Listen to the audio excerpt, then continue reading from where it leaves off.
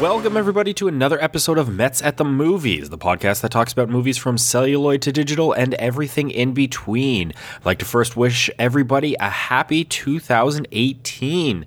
We've made it through 2017, and this is day one of 365.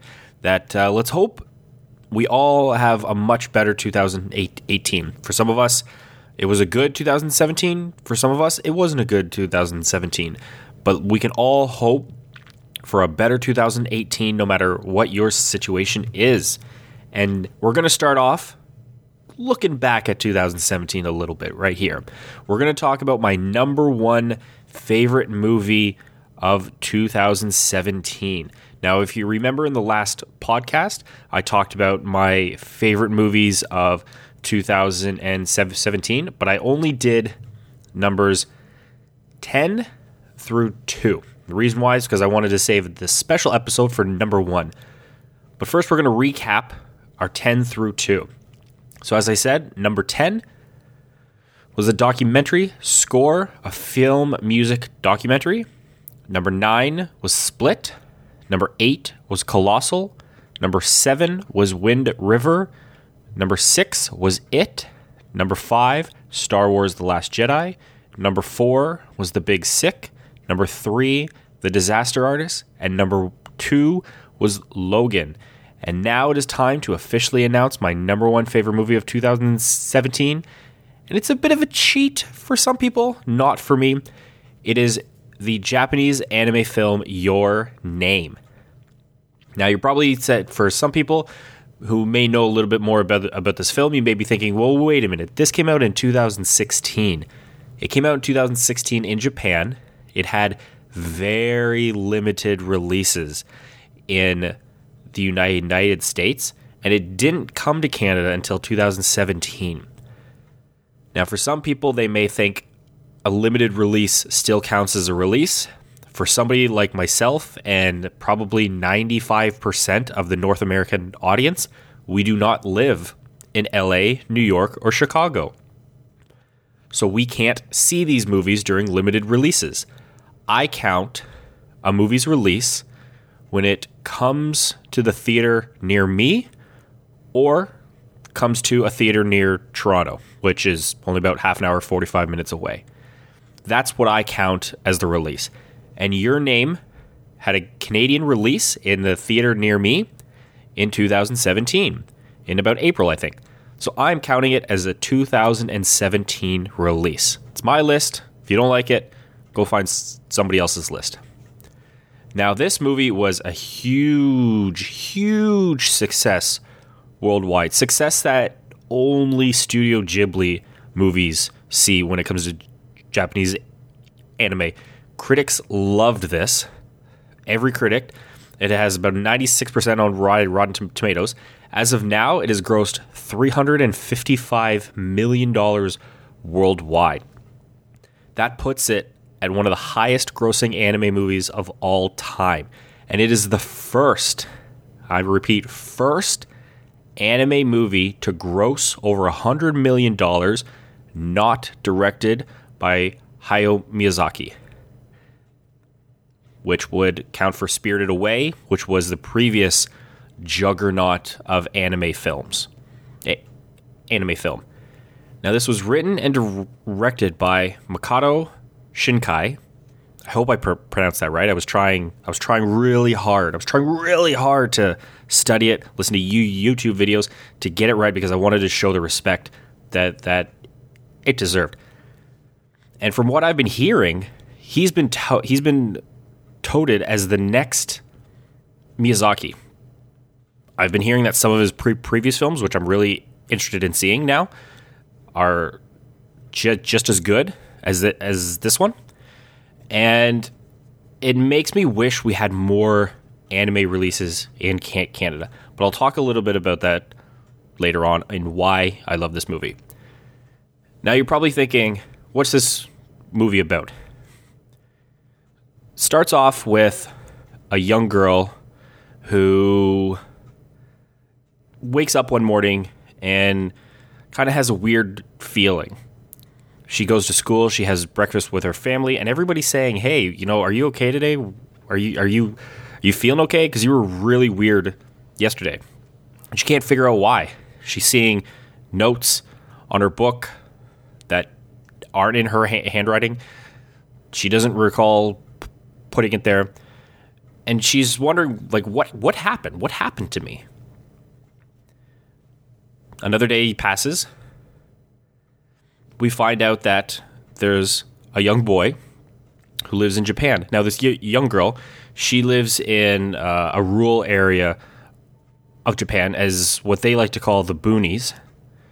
And we also get a main character, young man who's in high school in Japan. So you kind of get that fun mix of rural and city kind of dynamics in two different characters. Essentially, what this is a body switching movie. Periodically, throughout the week, each of them will wake up in the other person's body. So right off the bat, you get some fun comedic elements of what happened. And these two are trying to figure out why all of a sudden they're jumping into each other's bodies. And they figure out that they're actually doing this, and they kind of figure out that they have to work together to figure out what is going on and what's happening. Eventually, they get to a point where their switching doesn't happen anymore, and they can't figure out why. So the young man from Japan decides to travel to find this girl. He doesn't know the name of the city, but he recognizes the city based off of being in her body, and he's a really good artist. So he drew different areas that recognizes, and he goes on a hunt to try and find her. Now, I'm not going to spoil the rest, because the rest of the movie takes a really interesting turn, and I don't want to ruin it for people, because that's one of the best parts of the film. But eventually, we find out why they're switching bodies, and it takes a unique twist that you don't see in films. You don't see in mainstream films. You don't see in it's hard to find or to think of a movie that is a love story and a time travel movie as well.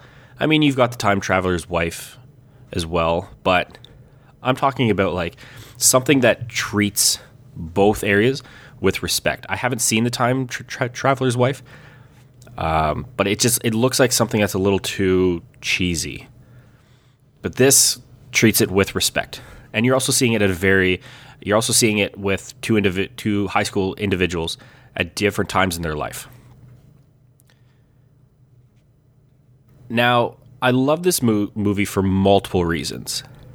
One, it is by far, in my opinion, the best looking anime I have ever seen. I haven't seen a lot of anime, but I've seen enough that this is by far the best I've ever seen. At multiple times throughout the film, you could mistake the image you see on screen for being real. You could also mistake it for being a painting, because it just looks that good. Not only that, its use of colors and its camera angle, something that you don't see very often from an animated film, is it uses camera angles very well to show you what our characters are doing, but also showing more into what you can expect in the future. It's very interesting. I can't remember the last time that I came out of an animated film and thought the camera work was great, because obviously they don't use cameras. It's all digital or hand-drawn. So the camera angle is very much determined by the director and also the animator as well, because the animator has to be able to draw this as well. So you might have a cinematographer on it, but they're not as in control of what the images are going to look like when they show up on screen. But this is incredible work. Incredible work. It also takes its time. And that is what I love about this movie. It's about an hour and 40 minutes long, but it feels longer. It feels like it's about a 2-hour film, but not in a bad way, because it takes its time. It doesn't rush into the story. It takes its first few minutes to really establish that something is not right, but we don't know what it is. And then it allows for its characters to grow. Not only its main characters, but its secondary characters as well. It allows you to get a better understanding of these characters as well because of their relationships with the main people. And you see real friendships grow and just how strong they are because of the time it took to establish the characters. As I said, it feels longer, but it doesn't feel like it's wasted time. I kind of wish it was a little bit longer, but I'm super happy with how it ended the way it was. One thing I also notice, and this is about just all films I find from Asian markets, is I love their use of old culture and new culture.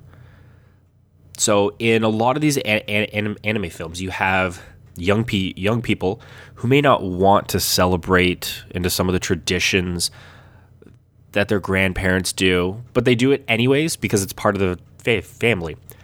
The way that a lot of the houses look, the way that a lot of the cities are built, they still have a lot of that classic old culture in mind. And I love seeing that. I love seeing I just love how they use old culture with new ideas. And it's something you don't see in North American films. You either see movies that are rooted in Westerns, slavery times, even going further than that. Their sole purpose is to be in that area, or you get a lot of movies nowadays where it's all rooted in new times. So anytime you see a movie that's based in like in New York or LA, it's all very now. It has to be hip. It has to be what people are talking about now. When you get outside of those and you get into rural areas, they tend to use classic or older culture to show decay. So when you go into other films that are outside of these major areas, these major metropolitan areas, they use old culture as a way to see, look where we came from, but we don't want to go back there. So a lot of old houses are beat up, they're torn down. A lot of small towns that used to be thriving are now just void of humans, void of people. Nobody's going through them anymore. Nobody's driving. So a lot of times when you see old culture in North American films, it's used as a look at how bad we had it, but look at how great we have it now. Whereas you get with a lot of Asian films, you get look at what our world is now because of what it was back then. And look at how great our lives are now because we're still celebrating traditions from back then that we're able to bring into our daily lives. And I love that. I love culture. I love you almost come out of watching a lot of these films learning a little bit about the history of that area where it was filmed. And it's great. Also, the music. The music in this is fantastic. I know I use fantastic a lot, but the music in this is really good. It doesn't overpower the film, but the film utilizes the music so well that it lifts up the film. And that's what music is supposed to do. It's supposed to it's supposed to help lift up your film and help guide you through different emotions if you can't tell what is on screen. So you get a lot of like sad tones when there's a sad scene because one, it helps emphasize how sad it is, and we also get and a lot of people get more emotional responses from music than they do from visual stimulants. And the music in this is really well done. Even the kind of upbeat pop music, they have a few songs in here done by an actual band, and it's really good. It's really fun. It's really upbeat, and it really lifts the film up great. This movie is also really, really charming. It seems at times like it wants to tackle very adult concepts, but it adds charm to the scenes. And when it adds the charm, you almost think they're trying to make it kiddie for you. They're trying to downplay it. They're trying to make it simple for people. But the charm helps emphasize how great the scene is and how important the scene is as well. And you can't come out of this without smiling, laughing, crying a little bit at least. And what's great about this film is because it has a unique twist, a unique take, you can watch it a second time and it feels a little bit like a different movie. Because when you're watching it and you obviously have no idea what's going on, you miss things. But when you watch it a second time after knowing what comes up, you tend to pick up little hints here and there. And you're like, oh, I missed that. Oh, that's really cool. Oh, so that's what they're talking about. And when you see this with other people who haven't seen it, but you have, you'll kind of get a kick at seeing their reactions on certain things, knowing that you know the truth.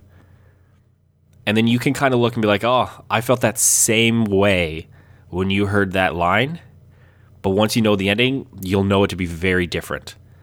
And it's a fun game. And the best movies, I think, allow for a second repeat that offers just as much enjoyment as the first time you saw it. I mean, nothing can ever top the first time you experience anything. But if a second viewing is able to give you a new perspective and a new enjoyment, it's done its job. And hearing how much I love this and how big Spirited Away is, I was actually able to see Spirited Away on the big screen a few months ago. And then seeing this movie on the big screen as well, it makes me think about how and why animated films that are developed here in North America, like your Pixar's, DreamWorks, Sony Animations, why did your Disney films? Well, Disney films, we know why, because it's got a history behind it. But why are North American animated films so accessible and so beloved and so enjoyed? I mean, Boss Baby, it's a funny take on it. I haven't seen it, but I can tell you that Your Name is probably a better animated film than Boss Baby. And this movie earned a ton of money at the North American box office. I think it's nominated for a Golden Globe, but Golden Globes aren't real, for best animated film. But yet, when you get these animated films that are so good that just can't crack the North American market as well as it should, why are these North American studios doing so well, and yet these other studios outside can't really crack? I mean, just look at who is the studio that made Kubo and the Two Strings. And let me find this out right now, because this is another studio that has put out some incredible films. but just can't seem to really break it, because Kubo and the Two Strings is one of the best animated films I've ever seen, and it was incredible. But again, for some reason, it didn't crack as well as it should. And it was done by Laika. That's it. They're the studio. And they've put out some really good movies. Paranorman is an incredible film. It's surprisingly deep. Caroline I've never seen, but I heard really good things. Kubo and the Two Strings, fantastic. And they're based out of, and they're even based out of Oregon. They're based out of the United States. But yet these films are probably, in my opinion, better than your Pixar, well, maybe not your Pixar's, but better than your Sony Animation, your DreamWorks films. But because they're a unique and a different style compared to your 3D animated films, they can't seem to really click as much as they should. I mean, Kubo and the Two Strings only made $77 million. And that's a shame, because it is by far one of the best animated films in the last few years.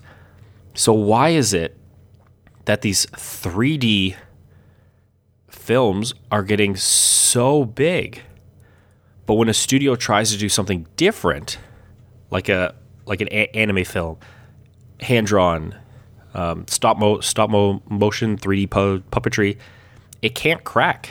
It's interesting, because these people are missing out on some great films. Now, I want to hear if anybody else has seen this film.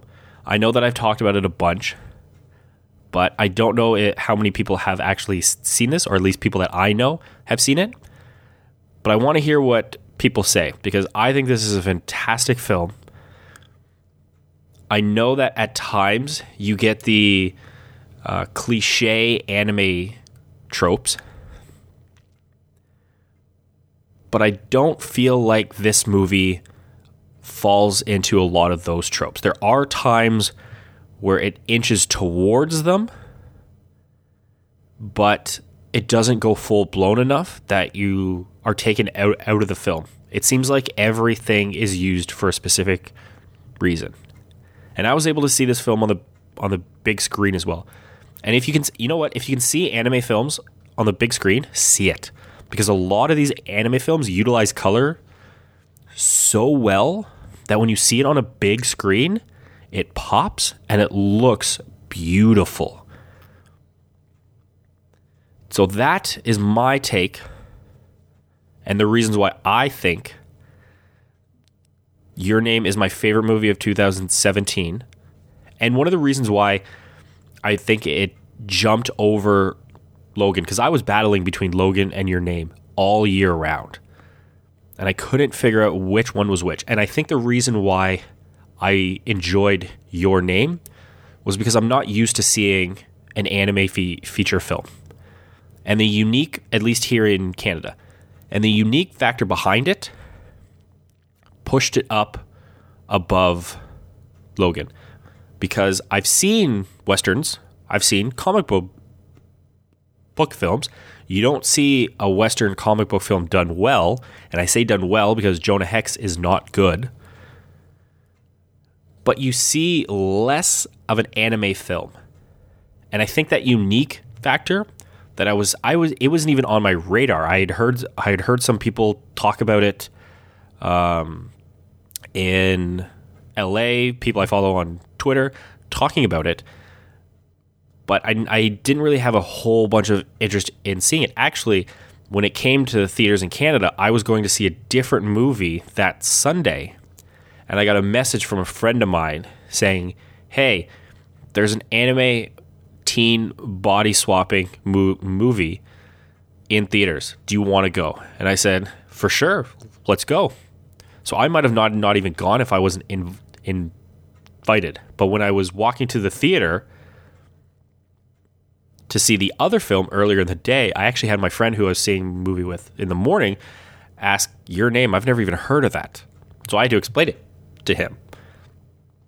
So it's even funny that my favorite movie of the year, I might not have even seen.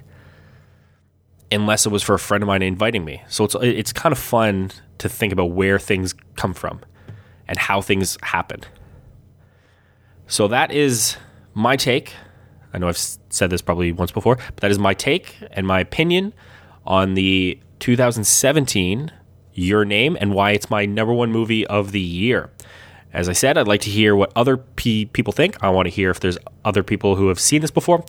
And I want to hear people kind of say, I never even heard of this until you talked about it. Now I'm interested in seeing this. I want to get this movie out more often. My next podcast, I'm going to try and do my most anticipated films of 2018, because there's a lot of movies that look really interesting and really good. And one of the reasons why I want to do it is because at the end of the year, I want to see which movies were great and which movies were not. So we're going to have some fun with that. And let me know what your most anticipated films of 2018 are. But that is me ending our show today. And as always, I will see you at the next screening.